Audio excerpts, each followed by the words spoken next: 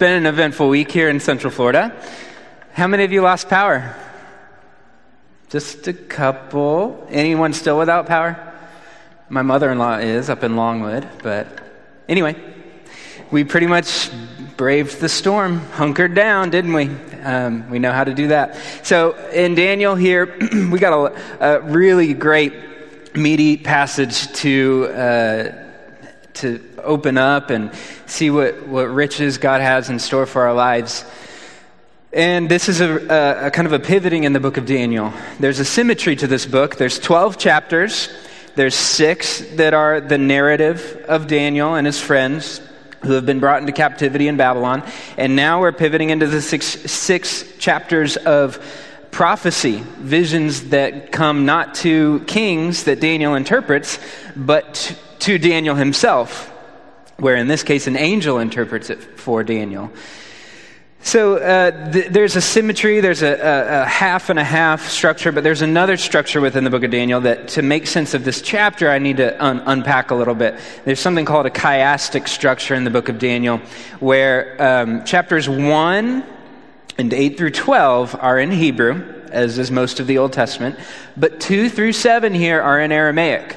And this Aramaic structure, this Aramaic section is a chiastic structure. So I had a slide, it didn't get through, but basically you've got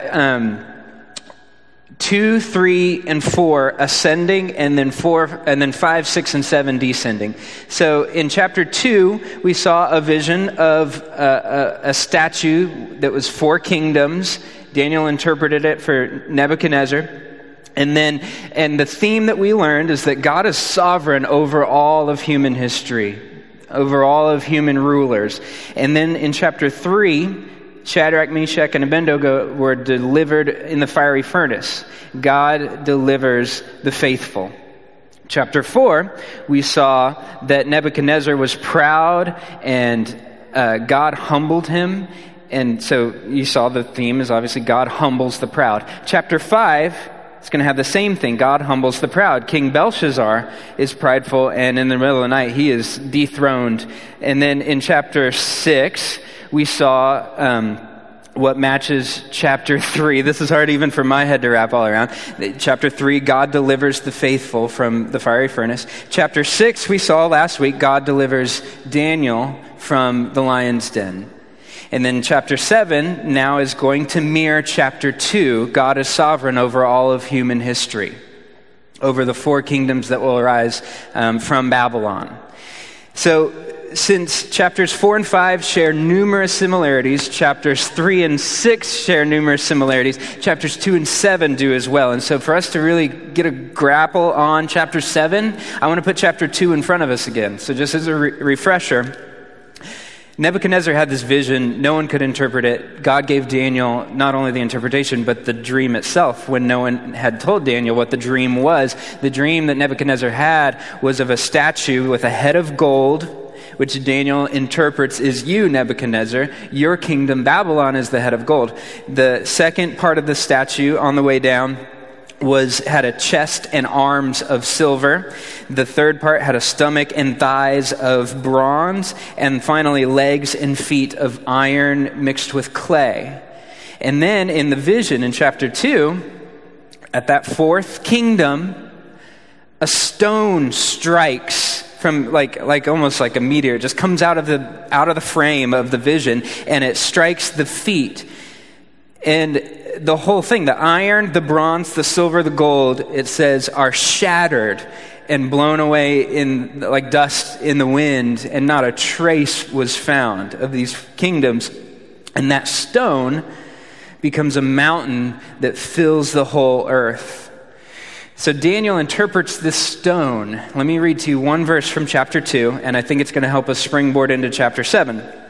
So Daniel 2:44, Daniel interprets this stone and says to Nebuchadnezzar, "And in the days of those kings, the God of heaven will set up a kingdom that shall never be destroyed, nor shall the kingdom be left to another people.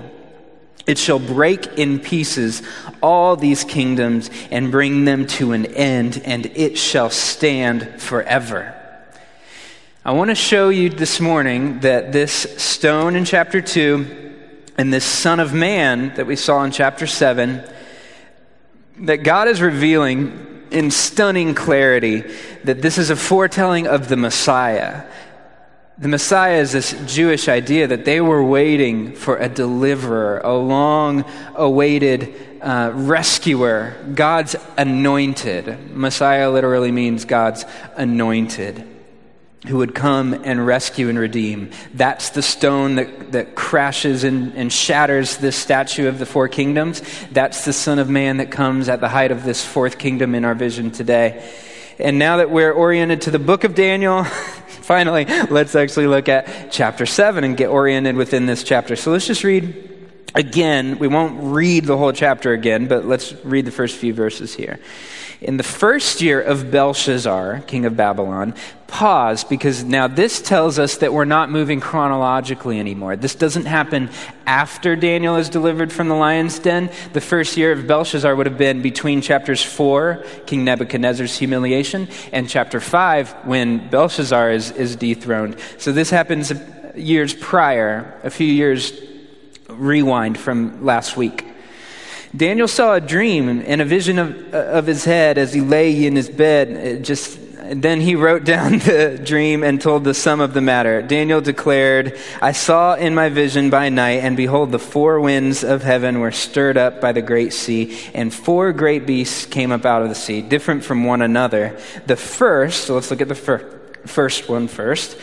The first was like a lion and had eagle's wings. Then I looked, its wings were plucked off, and it was lifted up from the ground and made to stand on 2 feet like a man. And the mind of a man was given to it. All right, so we are told later in verse 17 that these four beasts represent four kingdoms. And so which ones? We can just speculate here, who's this first beast that he saw? And many generations of Christians have speculated it was probably Babylon.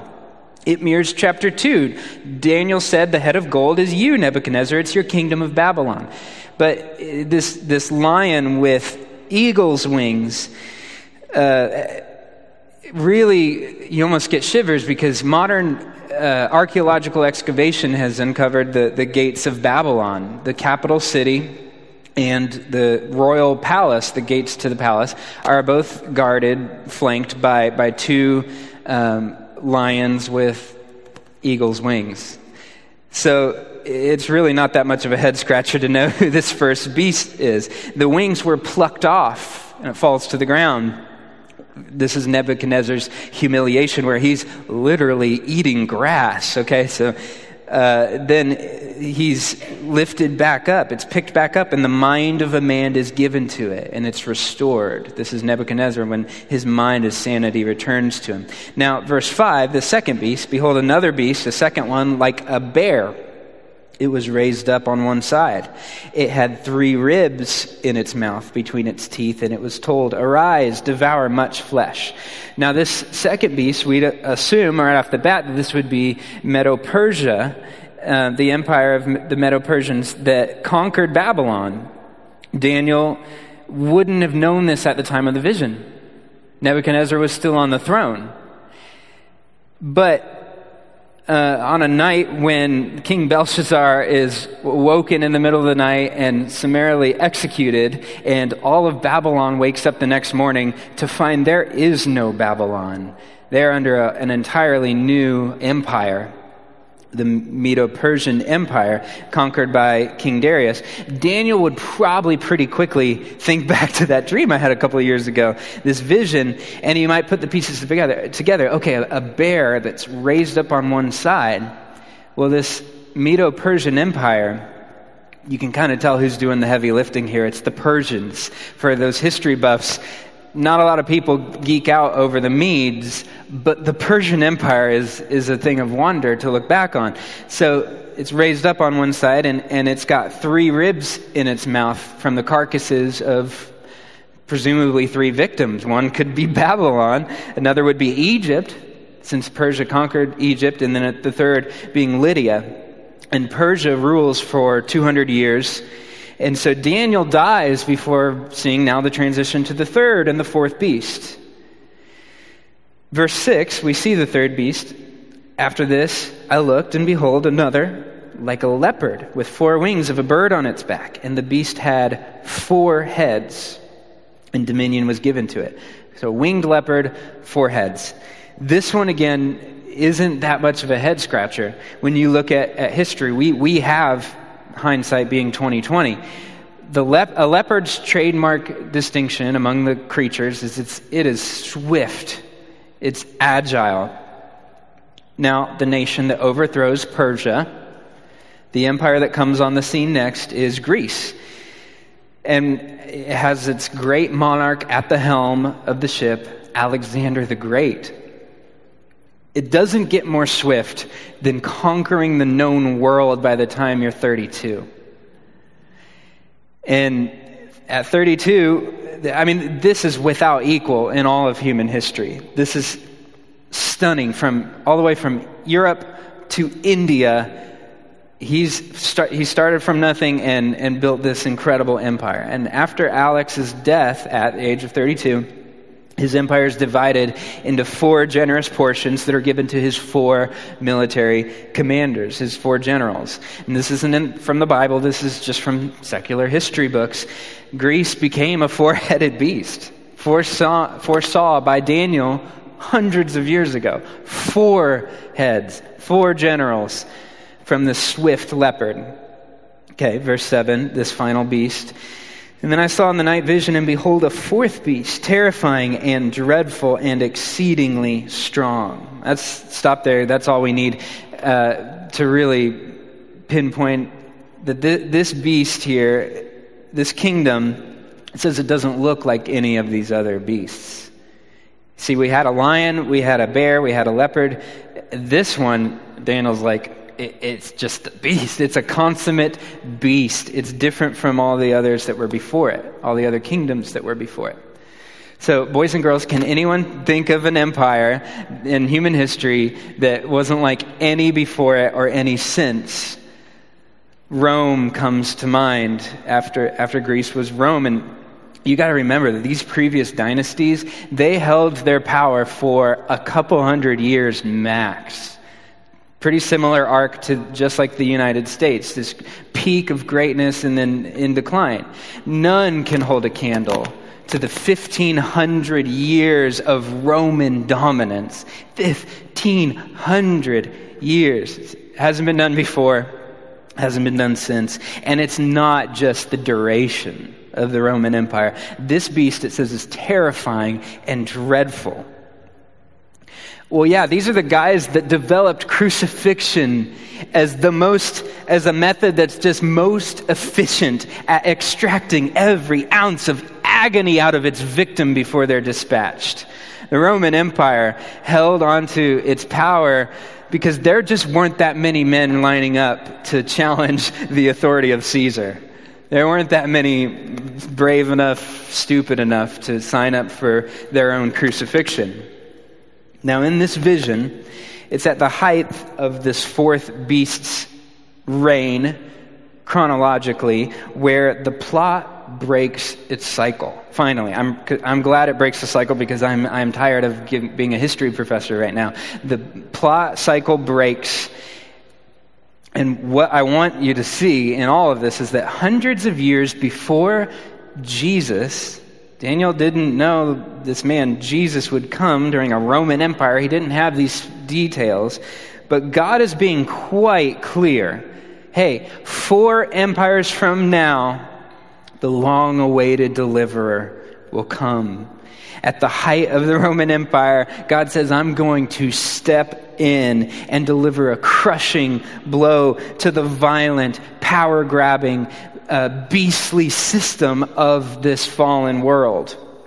And that rock we saw in chapter 2 that will fill the whole earth, he will surely come specifically at the height of the arrogance of the greatest empire the world has ever known, seen by Daniel hundreds of years before it happened.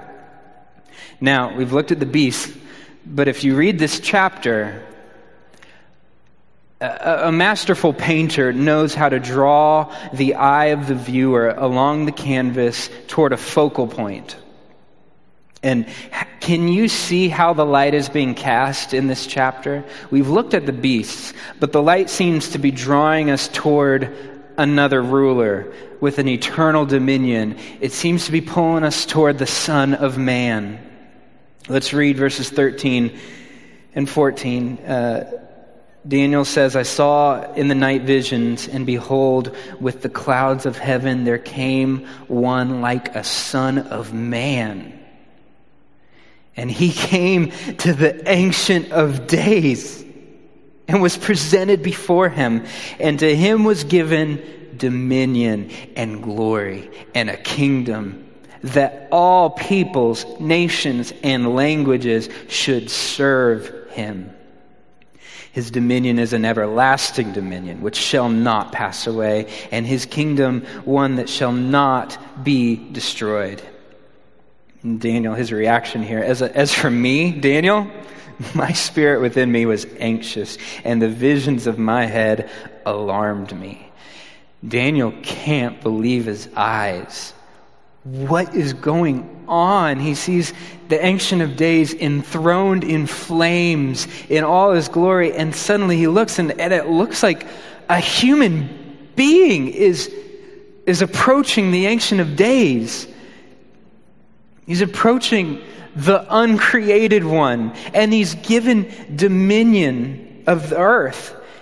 It's stunning, but it actually makes a lot of sense, Daniel. Remember, God's original plan for this planet was to give it to man. So the man would cultivate it, make something beautiful of it, and reflect the glory back to the giver, back to the creator. That was God's plan. Are God's plans ever thwarted? Are the Ancient of Days plans ever thwarted? Oh, wow. We got some teaching to do. Come on. Are they ever thwarted? No. This was God's plan. So, of course, God would one day set things right and give dominion back to a son of man, a son of Adam. This son of man, he's a new Adam. This term, Son of Man, in fact, is a callback to the beginning of the story, when the need for a deliverer first arose, as Adam 1.0 sold himself into slavery to sin. And this enemy had to be defeated by a man. God promised this right at the fall. In chapter 3, there's curse, curse, curse on the serpent, on the woman, on the man, and on the earth. And then there's this prophetic, hopeful blessing that says the offspring of man would crush this lying serpent's head, would break the spell of sin. And the Son of Man, the son of Adam, remember in the Hebrew, Adam is the Hebrew word for man. This Son of Man is that prophesied Messiah, Redeemer. This scene that Daniel is witnessing, I believe, is the ascension of Jesus after his victory on the cross from the grave. He's slain by the fourth kingdom, and Daniel actually foresees this in chapter 9, we'll get to in a few weeks. He's slain by this fourth kingdom at the height of its arrogance, and then in a smashing victory, he is resurrected, and he returns home to heaven victorious from the battle against his foes, as a man, his foe being sin and death and Satan.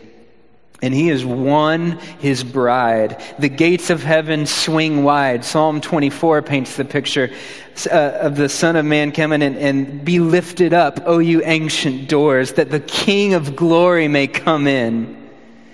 He's ushered before the Ancient of Days, as we see here in verses 13 and 14. He's ushered before the Ancient of Days, a man, a human being. Keep your finger here in this text in Daniel 7 and turn to the end of the Bible, Revelation chapter 5.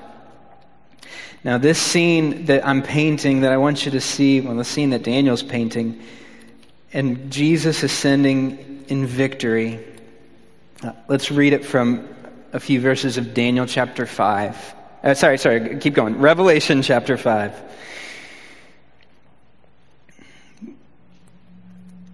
We'll start in verse 1 and just turn on the inner Bob Ross of your mind and paint this picture for yourself of these happy little, Then I saw, verse 1, then I saw in the right hand of him who is seated on the throne a scroll written within, and on the back sealed with 7 seals.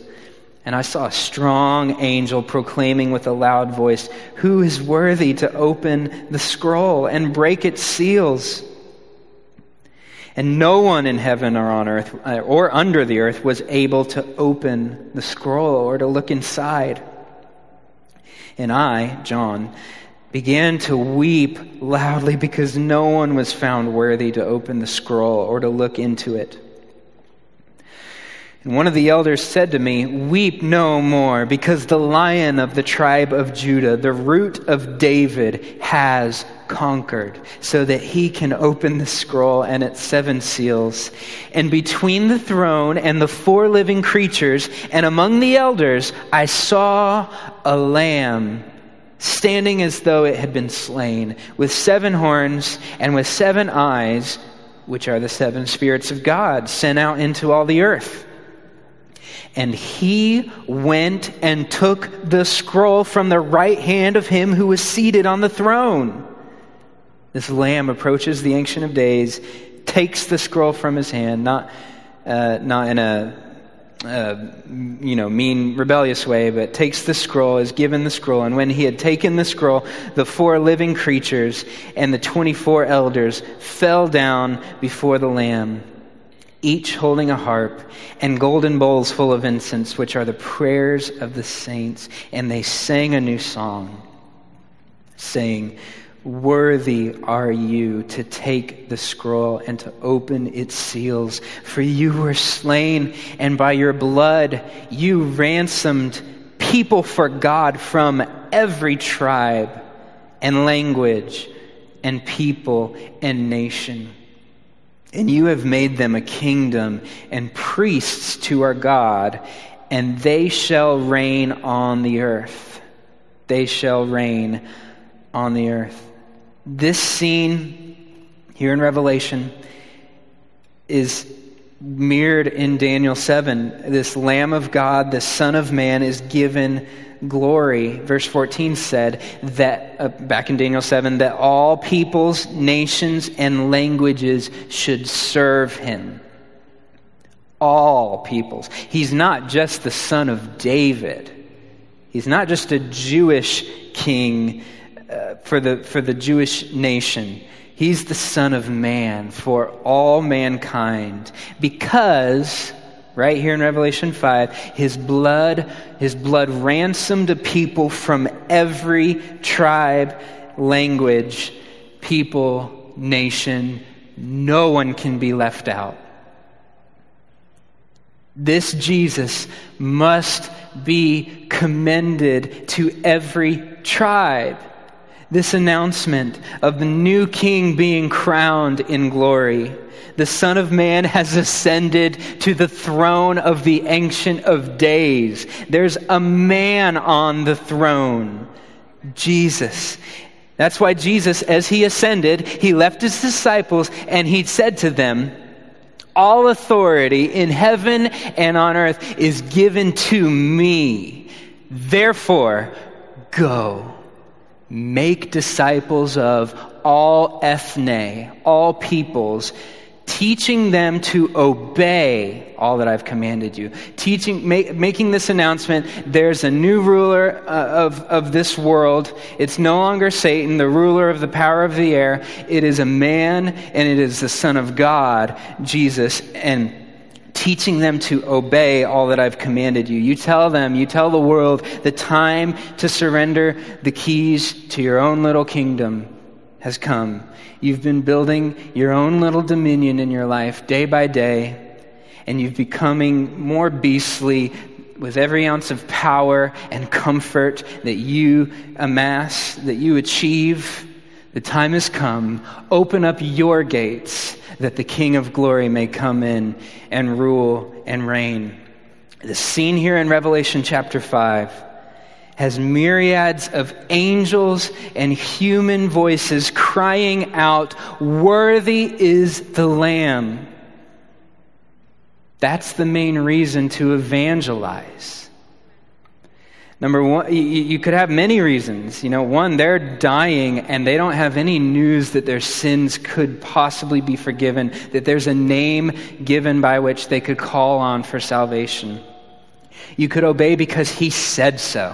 There's another good one. You could obey because he's promised a reward for his faithful followers going out and making disciples. But the real bottom reason that we must get this announcement of a new king on the throne out to every corner of this world is that he's worthy.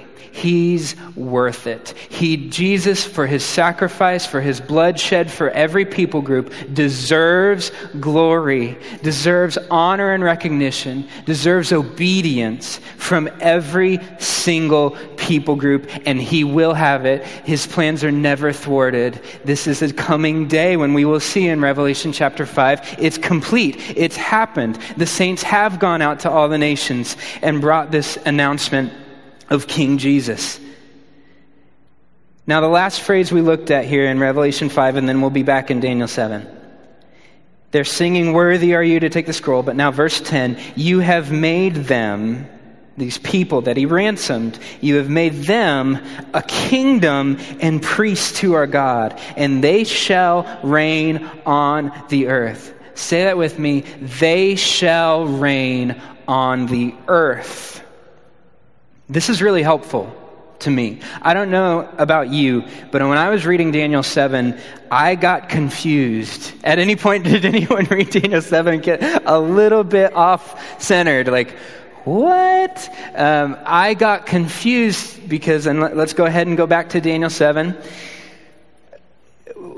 First, the Son of Man is given an eternal kingdom. Eternal. No one comes on the throne after the Son of Man. He's the final king of this earth.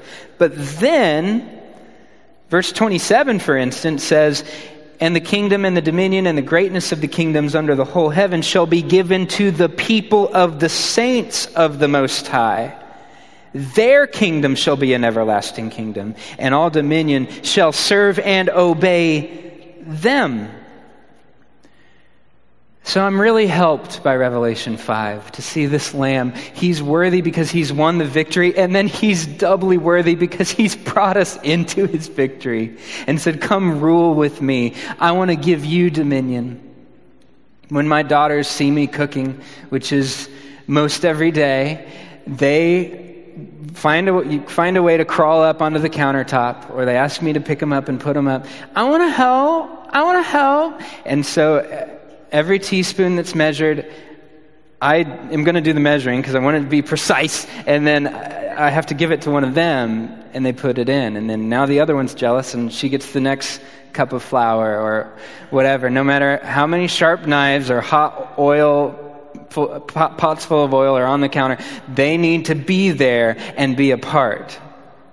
And I give them dominion over the teaspoon. I let them share in. They don't want to just taste the victory at the end, what goes on the table. They want to be involved. They want the honor and the dignity of being involved in the dominion of the ruling over the loaf of bread or whatever it is. The saints of God here in Daniel 7, it's literally, it means the holy ones. Other translations translate it, the holy ones of God. They're the ones to inherit the kingdom of this world. And they're characterized by holiness.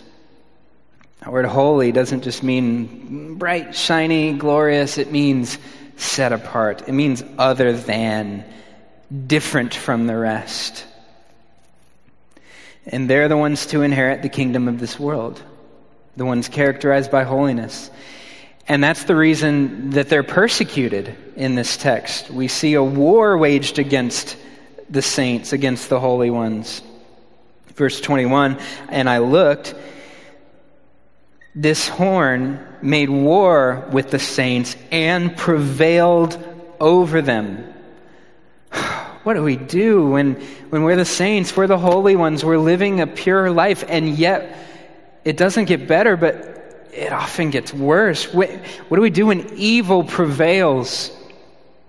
And we ask God, why? Why is the world going this way? Why have you allowed this? And this question that we ask was on the lips of another Son of Man, the Son of Man, Jesus, as he hung on the cross. Why? Oh God, why have you forsaken me? And he learned obedience through his suffering, Hebrews says. We learn obedience through our suffering. We learn that there's a crown, I already ruined it. There's a cross before a crown. There's a cross that comes before the crown. Everybody wants to go to heaven. Nobody wants to die. An old bluegrass song goes, everybody wants to go to heaven. Nobody wants to die. It's a nice song.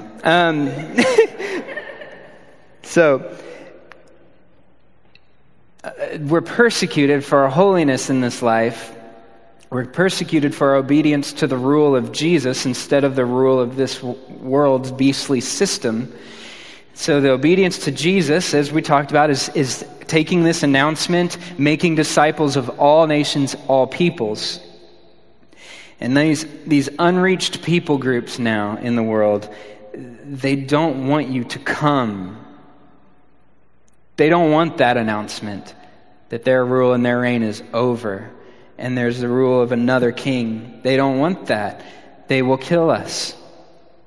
This world is not friendly to us. So even here in America, this election coming up, I can tell you who wins right now. Another beast. So I don't mean beast number 5. I don't mean the Antichrist. Though you can connect the dots to things Trump has said. But I don't mean that, but I do mean another beast, another regime that's not founded in the righteous judgments of God, another regime that is alien to the rule and the reign of Jesus and his commands and obedience to him. So let's just hunker down until this storm passes.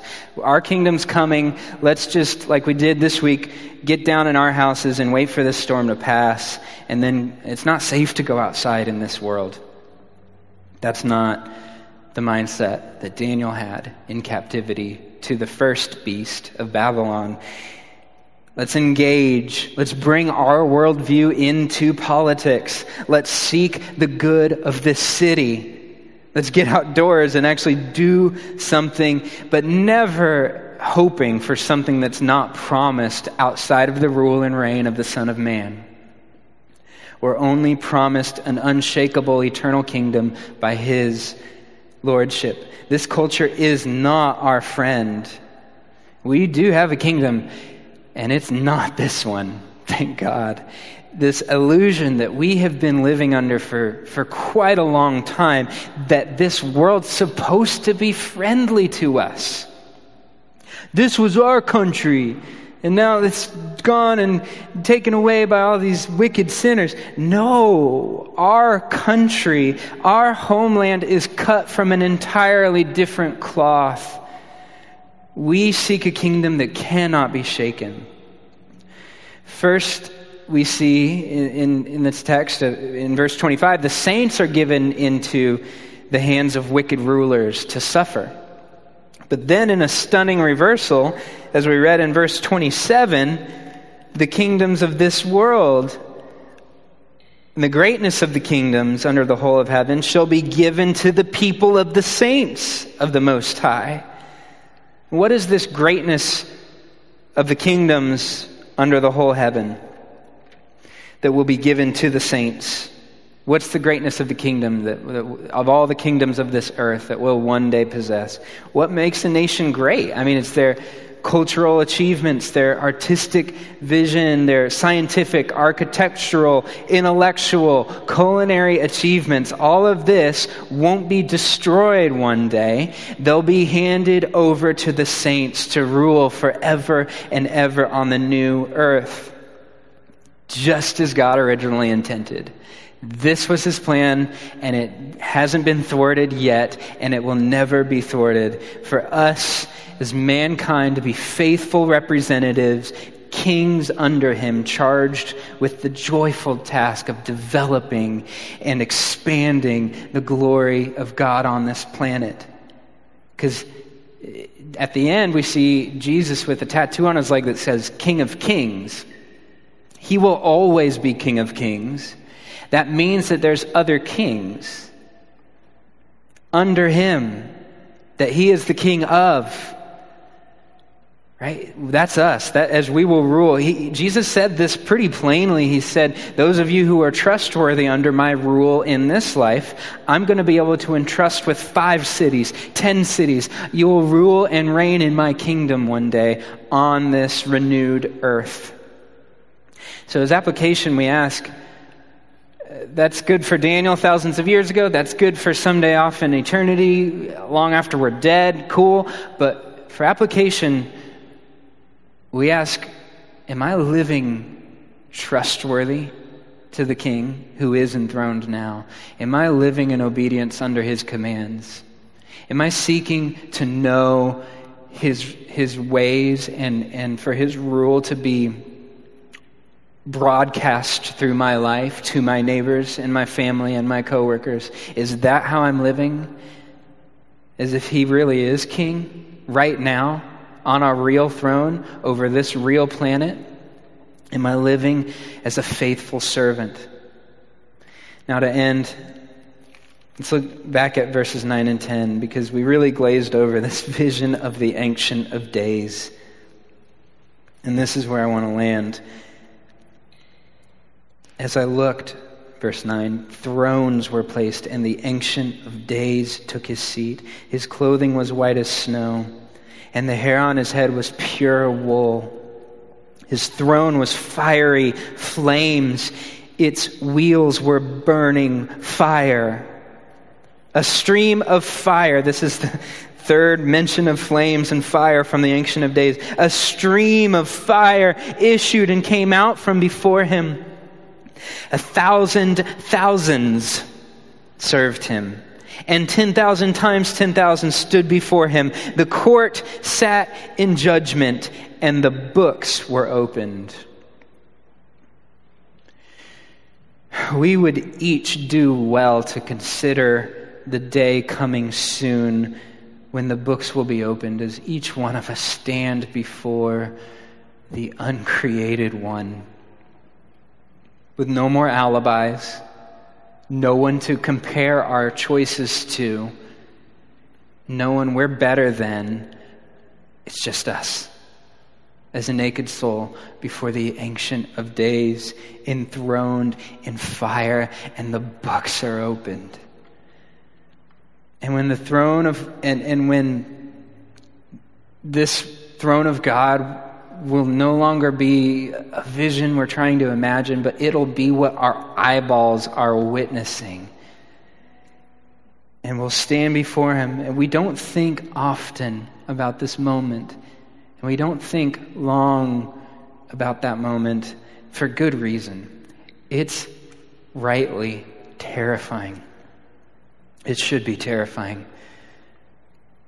We are creatures of corruption, of sin, of wood, hay, and stubble, and we know what the devastation of fire can do on our lives that we've built. But the Son of Man walked through the fiery judgment of God, and he fell, crushed under the hammer of God's justice, writhing like a worm nailed to a tree. When it was foretold that the Son of Man would come at the height of Rome, Jesus knew what it would mean to be the victim of the cruelest torture that the greatest beast could devise. He knew what it would cost him at this point in Daniel.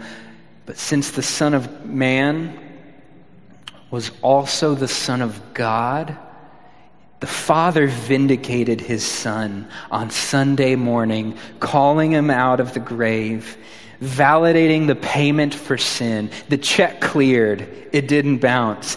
It cleared with my name attached. My account now is paid in full. It is finished, Jesus said. As Paul said, there is now no condemnation for those who are in Christ. This is what it means for someone to be in Christ. It means you're united with him in his death. You're united with him in his resurrection. There's a cross and then a crown. It means we're dead to sin and alive to God. And now, this vision of the Ancient of Days enthroned in fire, we can long for that day when the fire will wash over us and wash away every imperfection and every impurity of my life. All the wood, hay, and stubble will be cleansed and purified away, and all that's left will be pure gold, precious stones, purified by the fire of God. Would you stand with me today? We come to this table where Jesus has bought his bride with his own blood. Servers, would you go ahead and take your place? And so you come to this table not because you're perfect and you've lived a saint, like a holy one. You're like, yeah, it was me this week. I've lived as a holy one. It may not have been you, but the blood of Jesus washes and renews everything. And you can now, for the first time or again, bring your life under the dominion of King Jesus in obedience to all that he's commanded. And if that is the posture of your heart, if the posture of your heart is a knee bowed to the rule of Jesus in your life, you're welcome at this table. He's bought you with his blood, and you're commanded to come and in remembrance of what he's done, celebrate it until he comes again. But if that's not you, and if you're not ready to to enthrone Jesus as Lord of your heart and your ways, your day-to-day life, take this time in your seat and do not come to this table. This isn't a sacrifice for you. This is a time for you to listen, to open your ears and actually hear what God might be speaking to you in this time. Jesus, thank you. Worthy is the Lamb that was slain. All glory, everything glorious within us, we lift up to you, and we come to your table in worship and in gratitude that you're worthy and you've bought us with your blood. We long for the day when we will forever be wrapped up in your love, secure, held fast, and cleansed of sin in our lives forever. Amen. You may come to the table.